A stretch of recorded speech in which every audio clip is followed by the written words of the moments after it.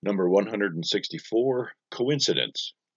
Last month, Deborah and I flew to Miami, Florida to attend the International Book Fair as part of the ongoing effort to market my book on addictions, Knowledge to Power, Understanding and Overcoming Addictions. It is quite a culture shock to go to a city that has such congestion, so many honking horns, and so much bustle.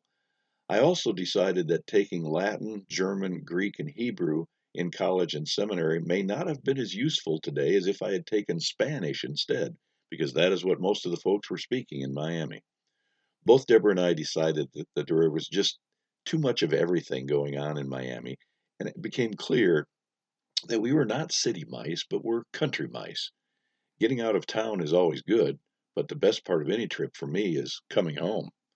The book fair itself was a little disappointing because I was not given an opportunity to be one of the presenters with an audience and an interviewer, but I did meet some recovering addicts during my book signing and had some worthwhile interactions. The best part of the trip turned out to be something that was not really directly connected to the book fair, however. Every night at our hotel there was a social hour in the spacious lobby. There was an offering of wine tasting, and people just gathered in the couches that were placed in squares around the lobby to sip and chat. The first night there was a young single woman from Miami and a couple from Toronto sitting with us. After we introduced ourselves, we started talking about what brought us to Miami. I said that I was promoting my book on addictions at the book fair. The young woman said, "Addictions? I need to have that book because my boyfriend drinks 10 beers to my one, and I wonder if he has a problem." I told her she had reason to worry, and I went back up to our room to bring a couple of books back down. When I got back and gave her the book, the other couple wanted to see the book and said that this was very coincidental because just 48 hours before this, back in Toronto, they had to do an intervention on the woman's sister who had been sober for 25 years, but now had fallen off the wagon and was drinking as if to make up for lost time. I told them that coincidence was God acting anonymously. The next night we went to the social hour, and the same thing happened. The woman sitting with us shared that her daughter had an eating disorder, anorexia, and her mother had died of alcoholism. Her coworker said that his twin brother had a problem with drugs and alcohol, and he was worried about him as well. They each took a book with gratitude. The next night we went to social hour, and the very same thing happened. There were two men who both had people in their families that they were concerned about, and they ordered my book on Kindle.